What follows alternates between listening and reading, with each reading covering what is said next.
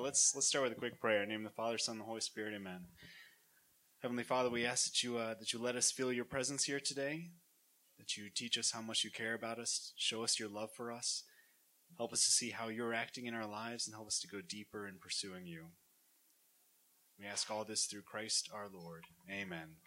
In the Father, Son, and the Holy Spirit. Amen. So I wanted to start out with a Bible verse. This is from the Gospel of Luke, chapter 9, 57 through 62. As Jesus and his disciples were proceeding on their journey, someone said to him, "I will follow you wherever you go." Jesus answered him, "Foxes have dens, and birds of the sky have nests, but the Son of Man has nowhere to lay his head." And to another he said, "Follow me." But he replied, "Lord, let me go first and bury my father." But he answered him, "Let the dead bury their dead, but you go and proclaim the kingdom of God." And another said, "I will follow you, Lord, but first let me say farewell to my family at home."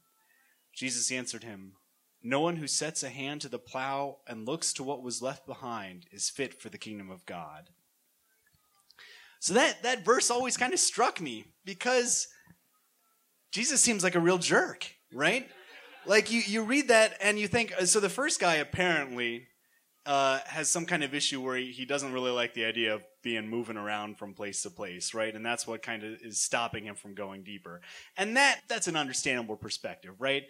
Like Curtis Martin, the founder of Focus, Fellowship of Catholic University Students, says, like, he talks about how Jesus took the 12 apostles camping for 3 years, right?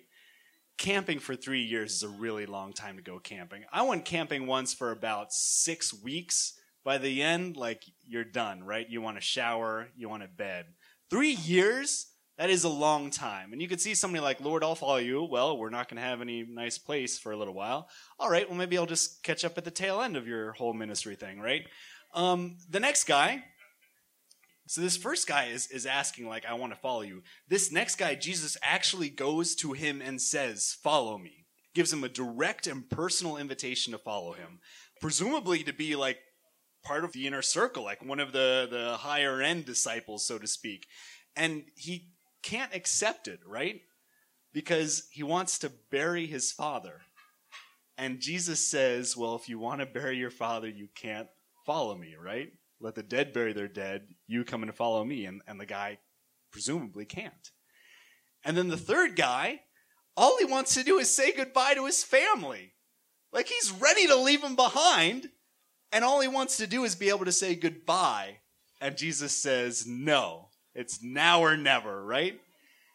And that strikes me because all of them are like good things. And it seems odd that a good thing would ever get in the way of us following Jesus.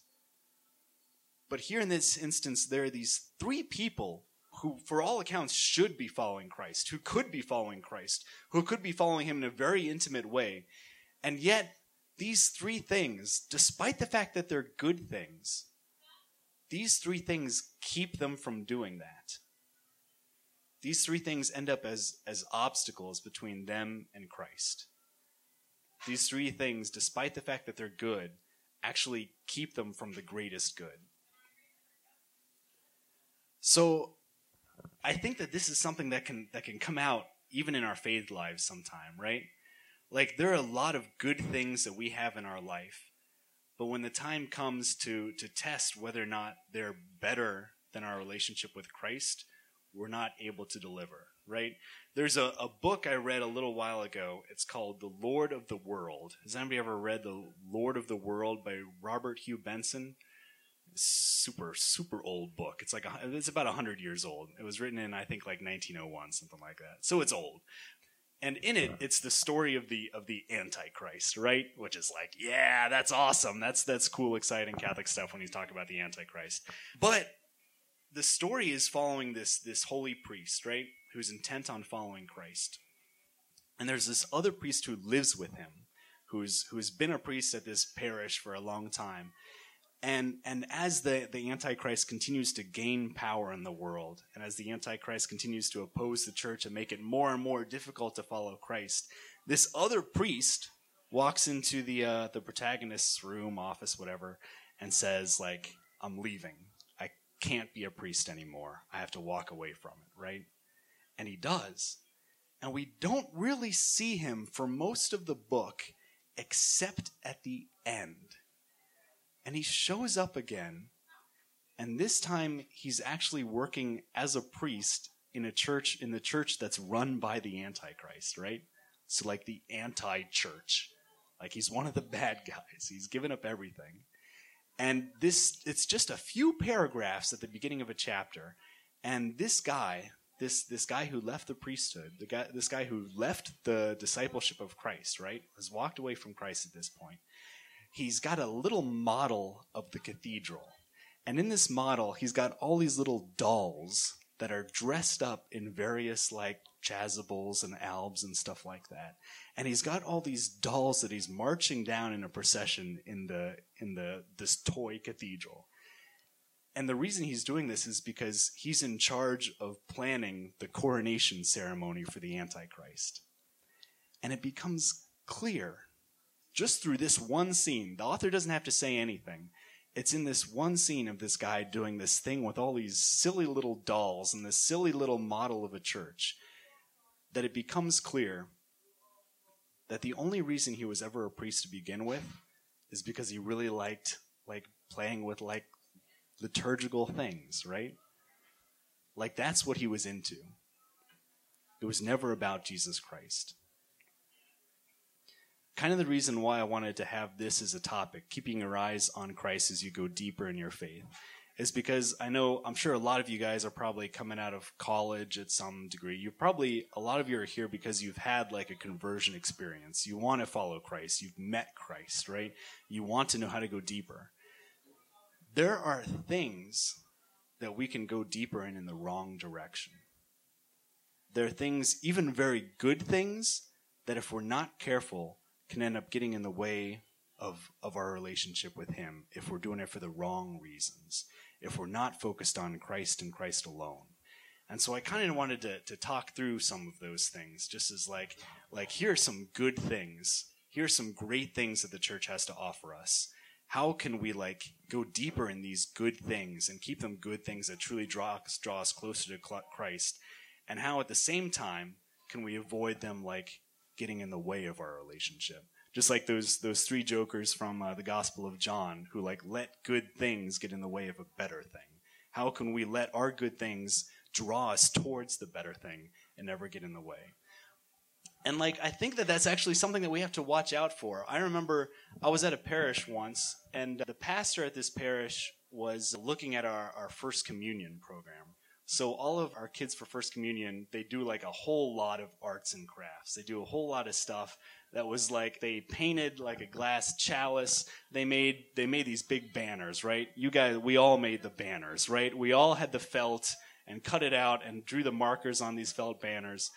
Or more likely, we all sat there and watched while our parents made these felt banners, right? We all did this, and the pastor of this parish was saying like, I think that we're kind of losing focus on why we're doing this, and we're not focused on teaching these kids what the Eucharist is. What we're focused on is these banners, right? Like these banners, these arts and crafts, right? So this pastor came up with the idea of saying like, let's take a year where we just focus on teaching them who Christ is. And we won't worry about the crafts, the banners, all that stuff, right? So we did that. And it was a nightmare, right? Because for some reason, people really like those craft banners. And we ended up having a lot of meetings with angry parents. And a lot of them were great. Because a lot of them were, the parents came to us and said, like, we think that based on where these kids are at, these craft banners are the best way to teach them who Jesus is. And like that is a great discussion that everybody should want to have on a parish staff. Is like, yes, let's talk about how to do this the best way that we can. Let's talk about making disciples. Let's talk about introducing our kids to Jesus Christ. Let's talk about what we can do to show them how important this is. What's the best way to do it? So those were good conversations. But the crazy ones were the ones where we explain, like, this is what we see as the problem. Our kids are not forming this good relationship early enough. and we think that the banners are part of a problem, and we want to try to focus on the relationship with Christ. And there were some folks, and I feel like I'm remembering this pretty accurately, who said pretty much along the lines of, we're not interested in the relationship with Christ. We want the banners. Now, at that moment, if Jesus Christ walked into the room and said, let the dead have their banners, or something like that, like, would they have been able to follow Christ? At that moment, if the Antichrist walked in and said, my church has banners, how many of them would go in that direction, right? Like, so we find things there are things that are, like, there's nothing wrong with banners. Banners are fine. But if we focus on that as the highest good, then ultimately we lose track of why we're Christians, of why we do this at all. I am sure that you have all had the experience also of somebody who works in the church. I was just talking to somebody the other day. They were in the parking lot trying to look on their phone to figure out what part of the church they were supposed to go to. And some church employee came out and just started screaming at them, like, you're not allowed to park here. You need to get out of here, right? We've all had experiences, too, where people who should be working for the church, should be committed to, like, charity and love and kindness and guidance, just flip out on us, right? And that's the same thing. It's letting something get in the way of introducing Christ. It's letting something get in the way of our relationship with him, right? So, I want to talk about 3 areas in particular that are good things. How to talk about, I want to talk about how they're good. I want to talk about how we can make them better. And I want to talk about what we can avoid to make sure that they don't get in the way. And the first one I want to talk about is liturgy. So that is, say, like the Mass, the way that we practice the sacraments, the way that we're involved in the public worship of Christ, of our God, right? And that's a good thing. I know a story. A friend of mine had a friend of a friend of a friend. The reason that they came to understand and believe in the Eucharist was they watched the priest after communion purify the vessels, right? So some parishes don't do this. A lot of parishes, the priest will sit there and wash out all the vessels with water and then with the purificators. And the reason he's doing that, of course, is because we believe in the real presence, that even the smallest part of a host, even the smallest crumb that's left in one of the bowls or the smallest bit of wine that's left in the chalice, that's still Jesus, right? Like, that deserves as much of our love as if Christ was right there in the room with us. As much as our love is, in that movie, The Passion of the Christ, where Our Lady is wiping up the blood at the base of the pillar after Christ is scourged, right? Like, that's the affection we should be showing for the sacrament. And this person, the friend of a friend of a friend, saw the priest cleaning out those vessels, and that's when it really hit her of, like, this is what we believe, or this is what Catholics believe.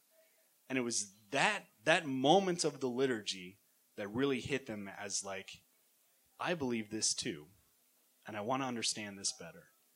And I imagine we've probably all had those moments where something is just super awesome at the liturgy, like a great homily or like adoration where there's like just like this awesome incense and great music, and it just, you just feel it, right? And that experience of good liturgy draws you deeper into loving Christ, right? Like, those are all really good things. And good liturgy, well done, should always draw us closer to Christ, should always draw us in to appreciate that relationship more, should always draw us into appreciating his love for us more, right?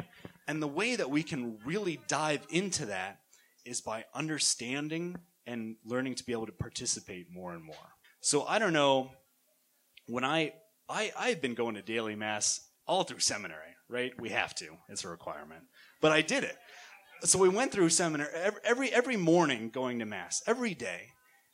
When I was ordained as a priest and started, even when I was in seminary and practicing to be a priest, learning how to say the Mass, when I was actually a priest saying the Mass, I read things in the Mass that I had like never noticed before, and saw these beautiful things that I had just totally glossed over. And like, to actually be able to read those things and see them in a new way, it changed the way that I saw the Mass. It changed the way I understood it. It certainly changed the way, being a new priest, that I said it.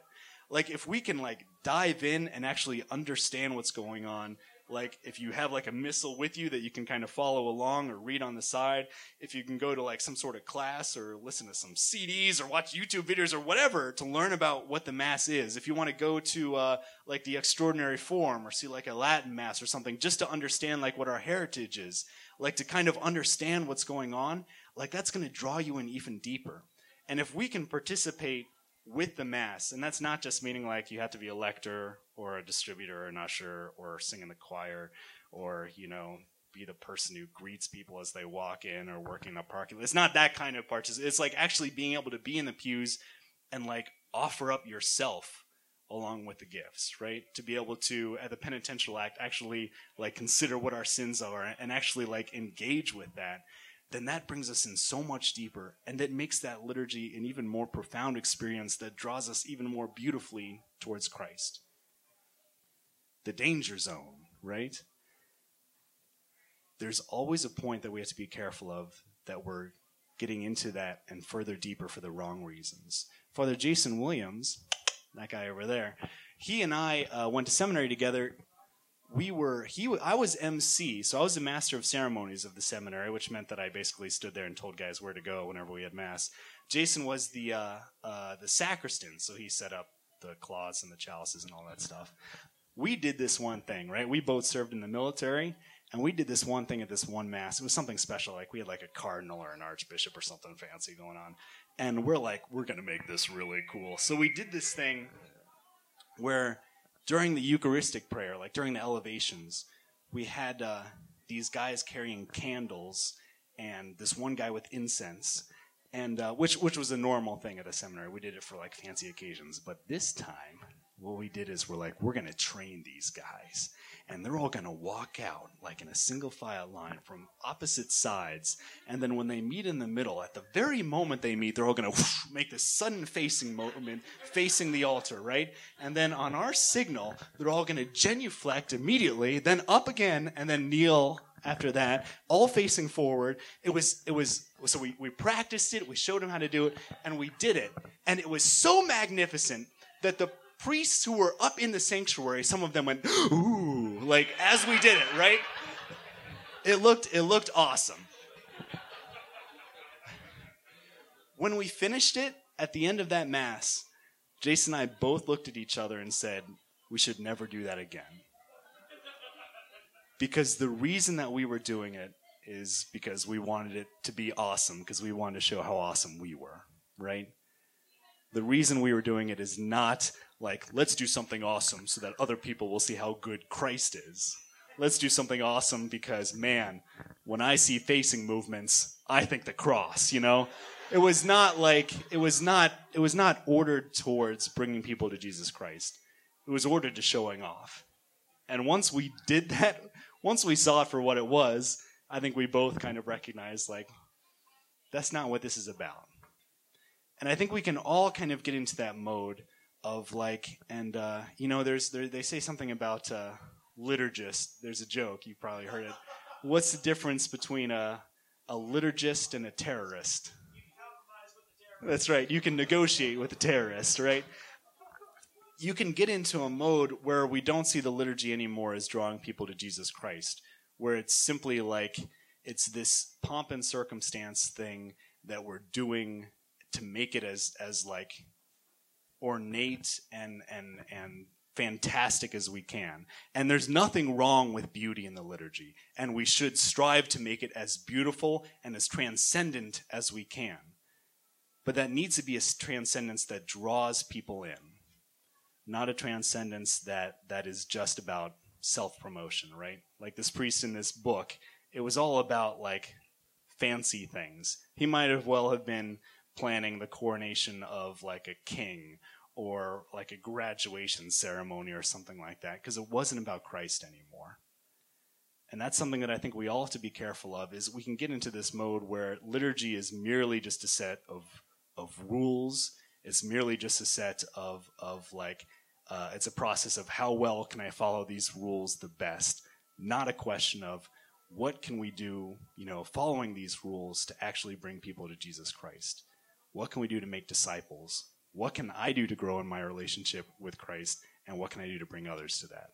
All right, so that's one. That's liturgy. Two is devotionals. Devotionals are good, right? Everything we're talking about today are good things that we receive through the church. But like, how can we make sure that that's always focused on Christ? I do funerals a lot, of course, being a priest, and I think and anointing of the sick. And I think one of the most profound things I've ever seen are when people are dying, they've got their rosary in their hand, because it's such a profound idea of like what would you have with you on the moment of you dying? A picture, I don't know, a fancy pen, I don't know, like what would be the thing that you'd be holding? Like, and if you only can hold one thing, people hold the rosary, because it's an incarnational representation of Christ's love. It's something that we're actually holding. It's something that actually that shows us that love, that helps us feel that love. One of my classmates in seminary, when he got ordained, the whole ordination mass, he was holding his rosary in his hand, and it was like he was holding Mary's hand through the whole time, right? Like that's profound.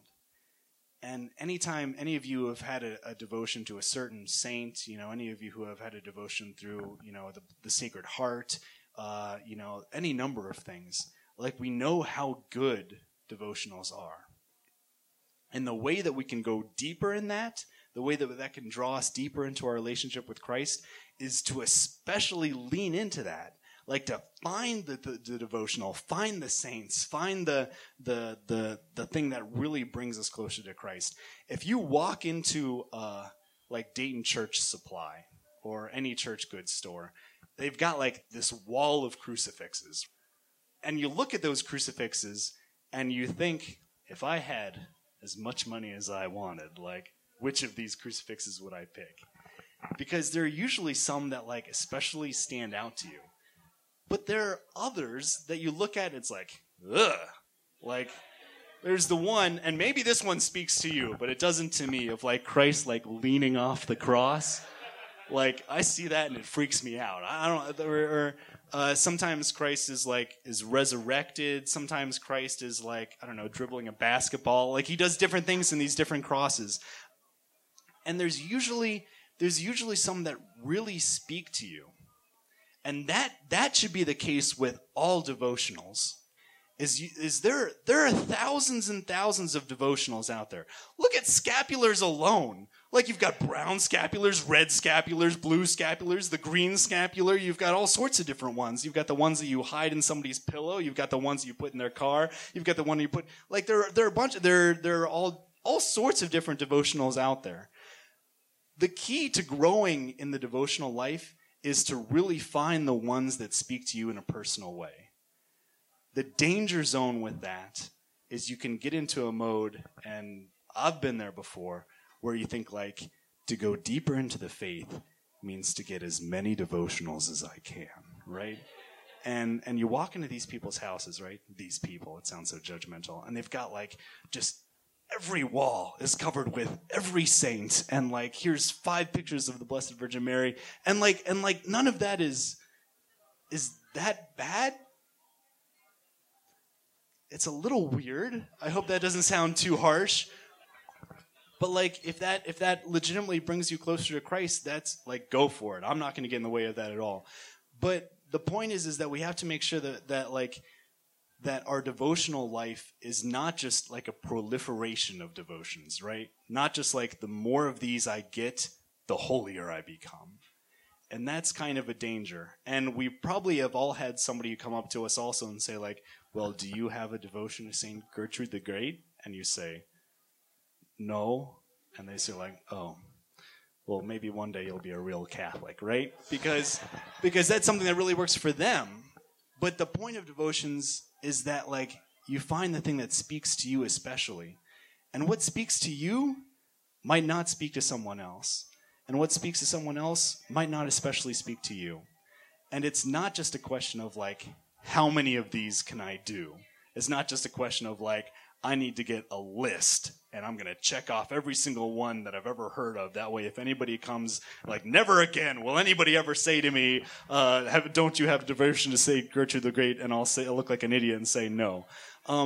the point is that we're supposed to find a number of good ones that really mean something to us and go deep in that. Find a saint you love and study everything that can be found about that saint.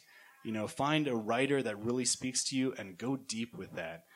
Find devotionals, find crucifixes, find things that especially speak to your heart and bring them into your home, bring them into your life. There's a quote from Pope Benedict. This is a letter that he wrote to seminarians in 2010. He says, "I urge you to retain an appreciation for popular piety, which is different in every culture, yet always remains very similar, for the human heart is ultimately one and the same. Certainly, popular piety tends towards the irrational, and at times can be superficial. Yet it would be wrong to dismiss it. Through that piety, faith has entered human hearts and become part of the common patrimony of sentiments and customs, shaping the life and emotions of the community. It is thus one of the Church's great treasures. The faith has taken on flesh and blood. Certainly, popular piety always needs to be purified and refocused, yet it is worthy of our love and truly makes us into the people of God," right?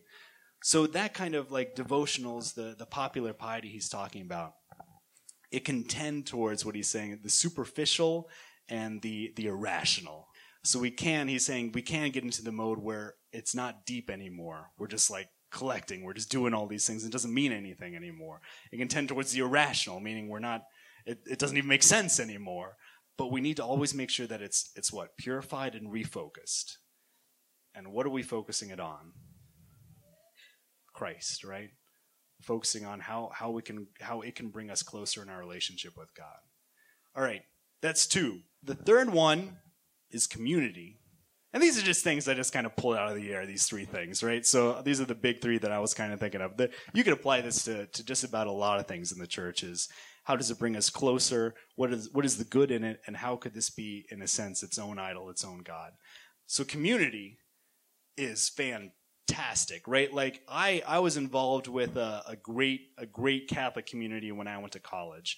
And even though I grew up as a cradle Catholic, I grew up going to Catholic school, Catholic grade school, Catholic high school. I was in the Knights of Columbus. I did all that jazz, right?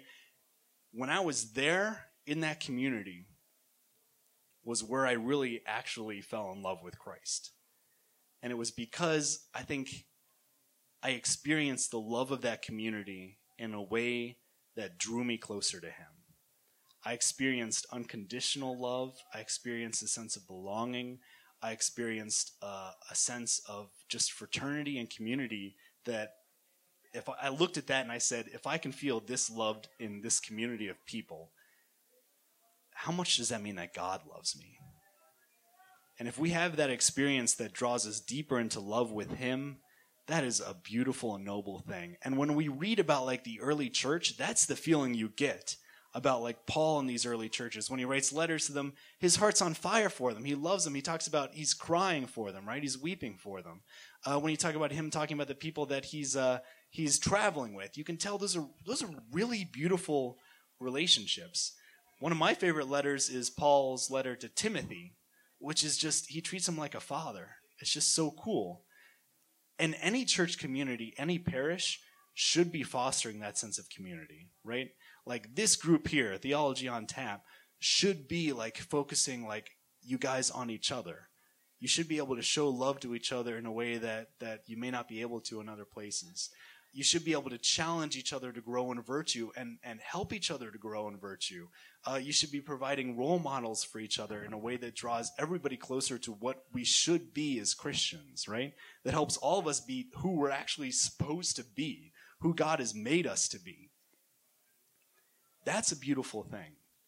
And we can go deeper in that time by finding those communities, by investing, by going deep, by spending time with each other as brothers and sisters, by sharing our faith with each other. It's always super awkward to have the conversations about Christ, but like those are important conversations. Like those mean so much to us.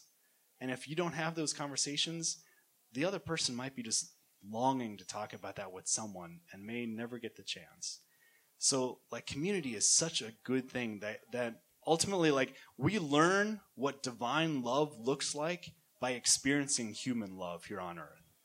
Whether that's in our families, in our friendships, in our parish, in our community, in our school, in our work. Like, that's how we learn what God's love looks like. And we have to be able to show that to each other and to learn it within those relationships, right? The danger sometimes becomes is that you run into some communities where the focus is shifted. Or sometimes the focus is just on the people within the community and not anybody about it outside anymore. There are communities out there, we'll say parishes. There are parishes out there where it's very much of just like, this is who we are, this is the way that we've always done it, and if anybody else wants to be a part of us, then they're going to have to do just whatever we want to do, and it doesn't really matter what they're looking for in their relationship with the Lord, right? Any community, any group, like the really good youth groups, the really good young adult ministries, are the ones that reach out and bring other people in. Like, you hit a point in a community, in a faith community like that, where the point is like, we want to share something beautiful with as many people as we can. And if you're not doing that, if you're just focused on yourselves or some alternate sort of mission, then the community always ends up drying up and falling apart because it doesn't receive its life from Christ anymore. One of the dangers of like young adult groups in particular, and I'm not accusing you of this because I don't really know you all that well yet, right? But like, one of the dangers with that is it can end up like focused on the wrong thing.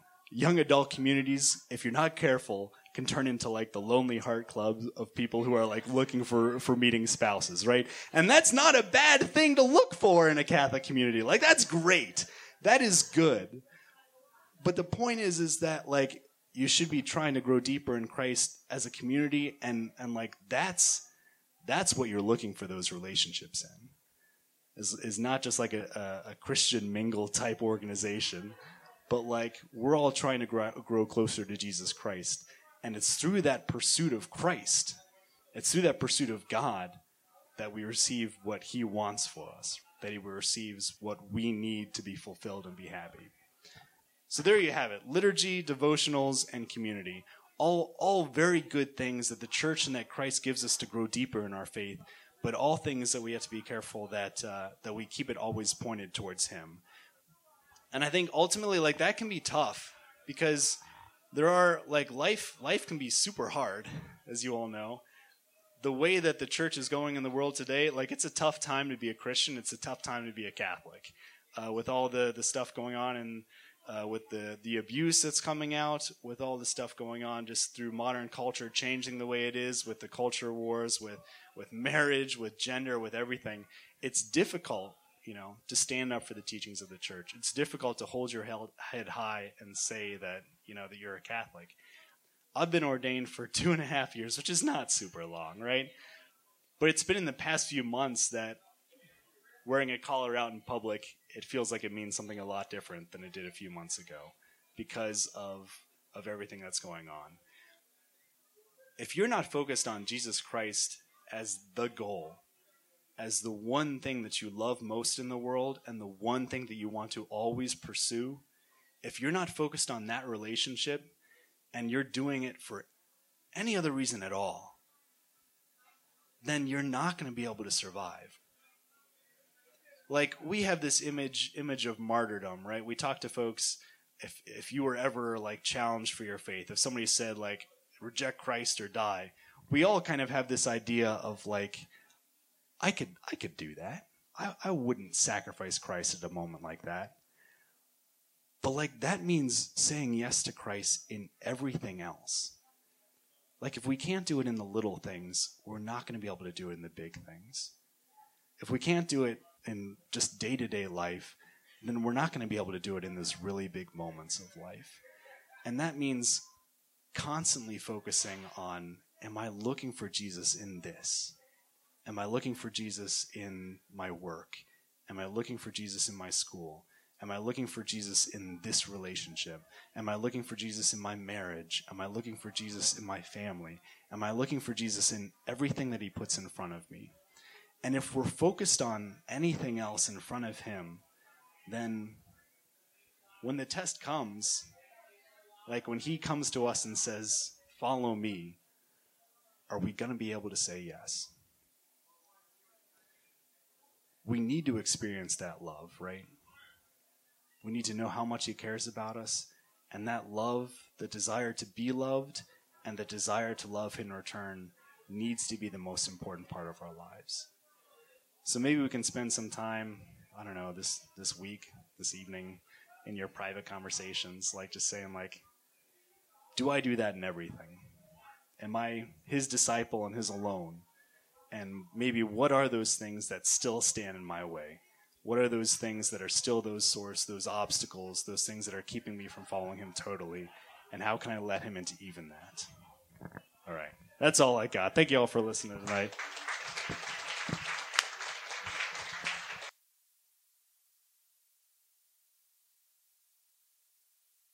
Number 1. All right. Where do you recommend I turn to get brief saints' writings? Then I can find out who fits best with me. So kind of like a summary of a lot of different, like writings from a lot of different saints to kind of figure out from all of them who like best fits with you. It's tricky because a lot of times, like at least for me, it's always been like I read something about somebody and think like, oh, I'd like to figure out more about that person. It's usually not necessarily reading something that they've written. It's just reading something that somebody said about them. And then, like, I got into Saint Gemma Galgani. Anybody heard of Gemma Galgani? Italian mystic. She died pretty young. I just, like, came across somebody said something about her somewhere, and I said, I'd like to read more about that. So I got a book and read the book, and it was like, this is, like, very meaningful and powerful to me, right? And to answer the question, I'd say, if you're familiar with the Liturgy of the Hours, which is the prayers that priests and nuns and everybody say every day, there's one of them that's called the Office of Readings, and it consists of 2 readings, the first of which is from scriptures, the second of which is from either a church document or some saint.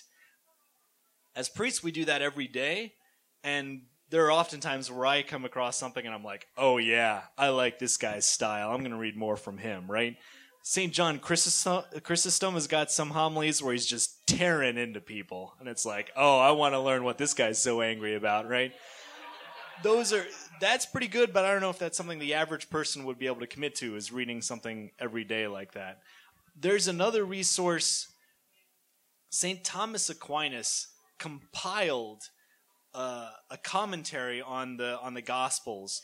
And the way that he did that is he got the thoughts of a lot of different church fathers and put them together and ordered them so that for each like section of a certain chapter of Luke, for instance, it'll have that chapter and then it'll say what every one of like the major church fathers said about like these 3 lines or something like that.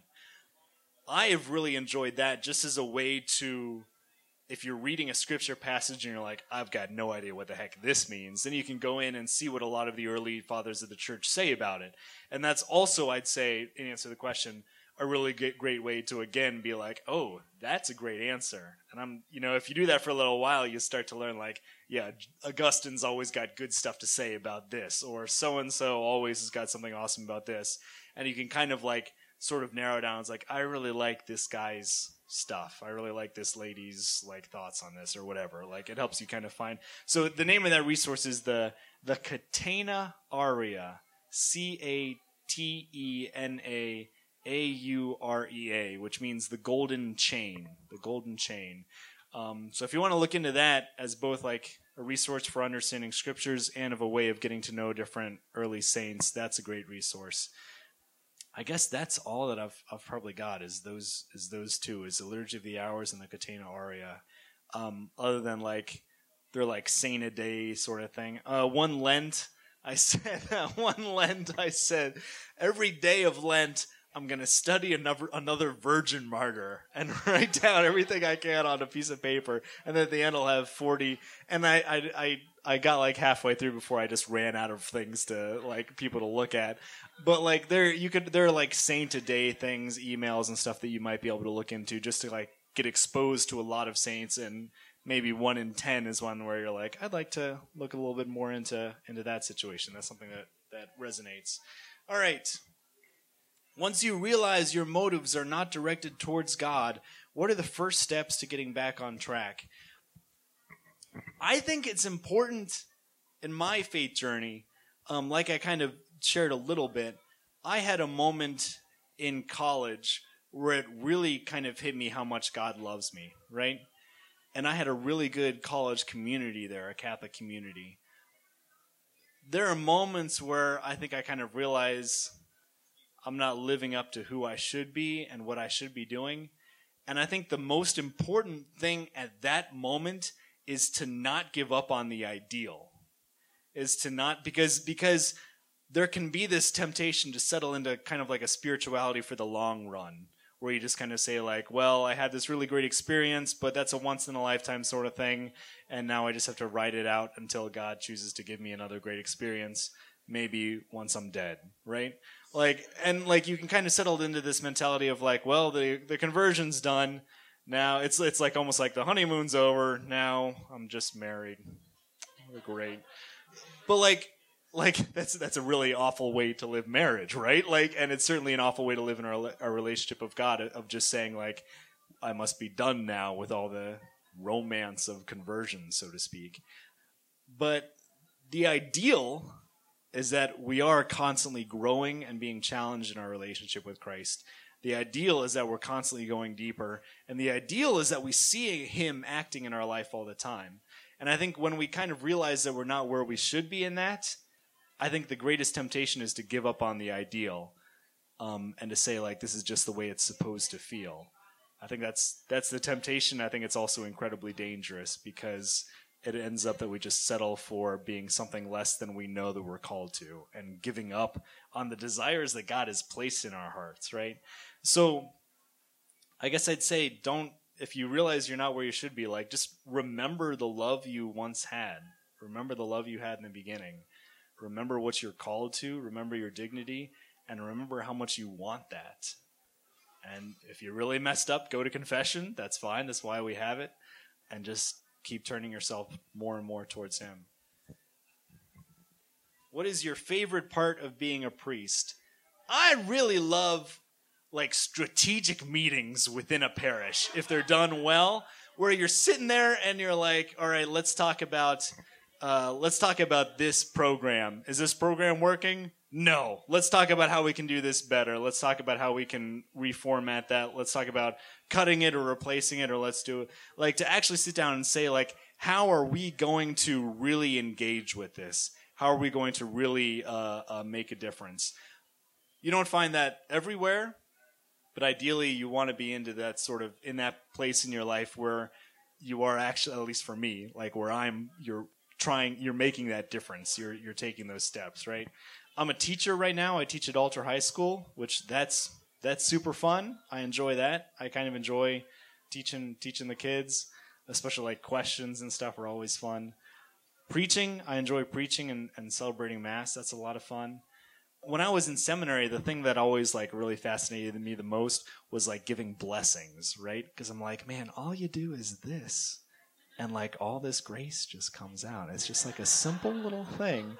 And that like that probably sounds like borderline, like, I don't know, on the spectrum somewhere, but like that really fascinated me. So I think that's kind of cool too. Like, the priesthood has such grace channeled through it that's not based on what you're doing. It's based on what Christ is doing through you. And I think that's pretty cool too.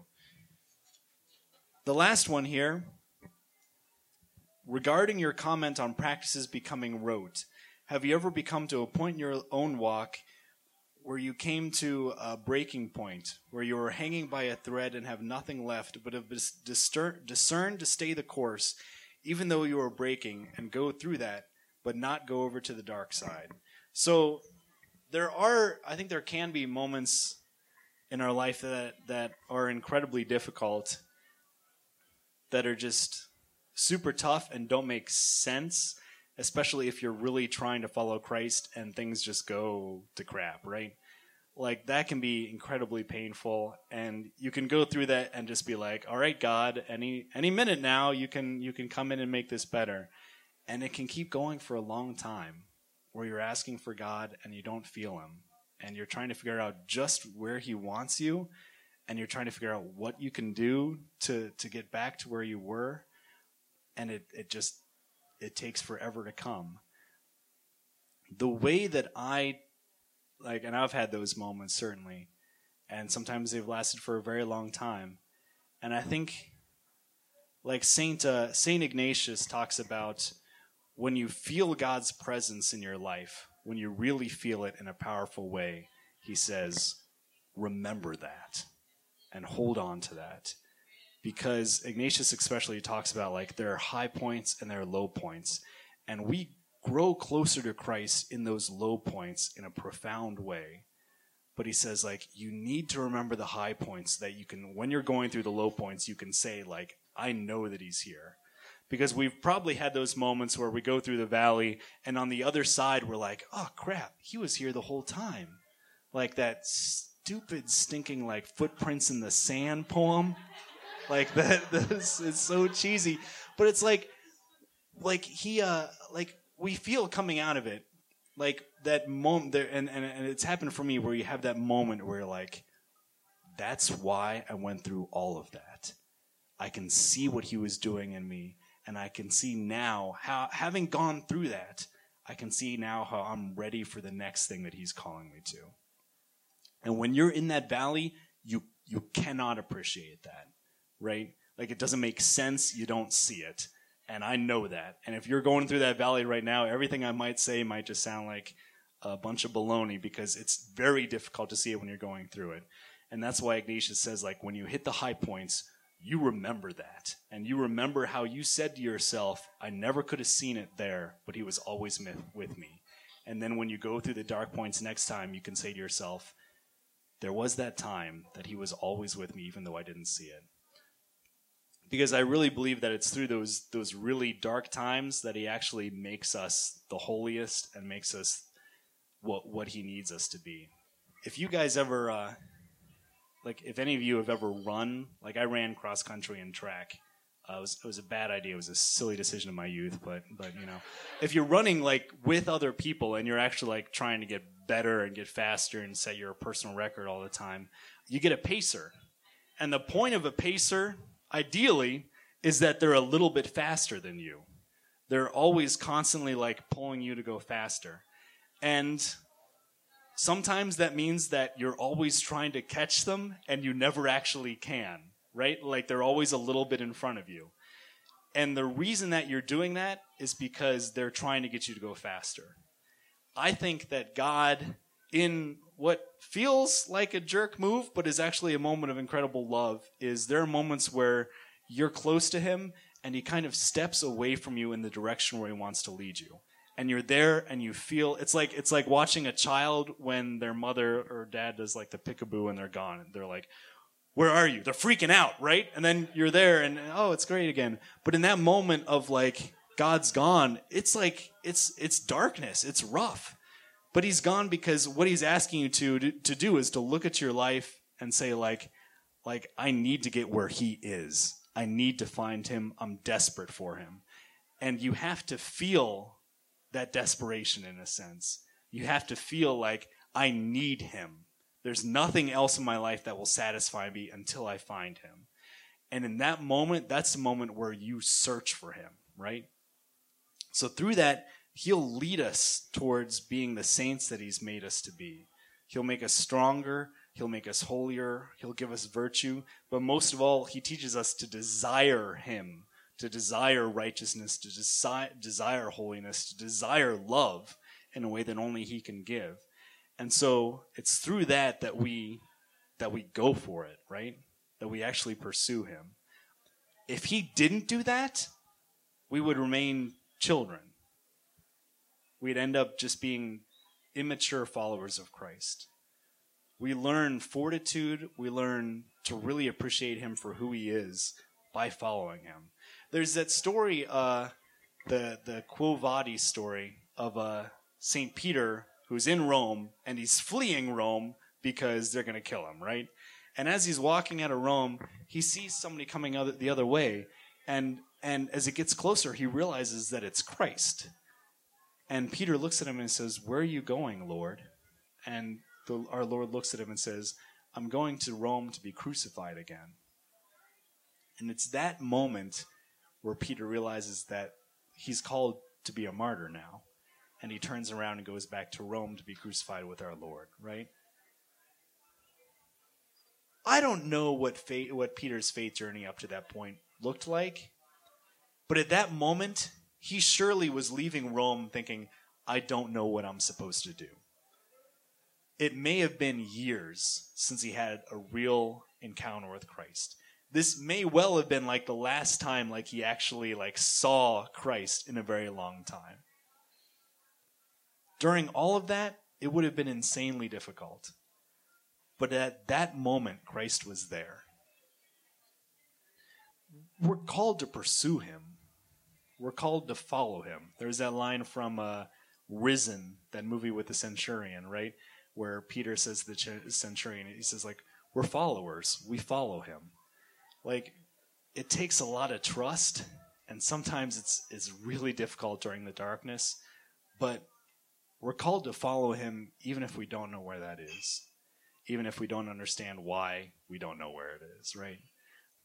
So if you're going through that sort of dark moment in your life, let your desire build for Christ. And it may be super high already, and you may be super frustrated with me saying this because you're saying, I do.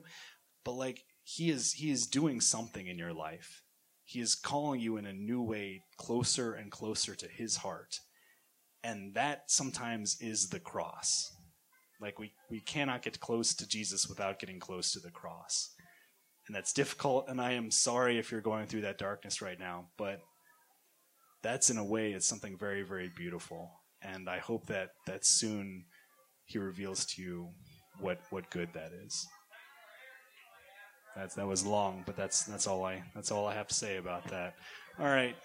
I think that's it for questions. I'm getting the signal. I'm supposed to pray with you now. In the name of the Father, Son, and the Holy Spirit, amen. Heavenly Father, please help us to be your disciples and your disciples alone. Please heal our hearts. Please purify our hearts. Please teach us how to follow you. Lord, we don't have anything that we can offer you. We don't have anything. We've got just wounded hearts. We've got wounded souls. But what we offer you today is just the desire to be your servants. We want to be yours, Lord. We don't want to be anything else. We want to love you and you alone. We want nothing more than to grow ourselves in our relationship with you and to bring your lost sheep home to you. We ask that you may give us what we need to follow you faithfully. We ask that you may bless us with all the grace, all the skills, all the charisms that we need to be your disciples. And we ask that you give us the peace and the confidence of knowing that we're following you. We ask all this through Christ our Lord. Amen. May Almighty God bless you all, the Father, and the Son, and the Holy Spirit. Amen.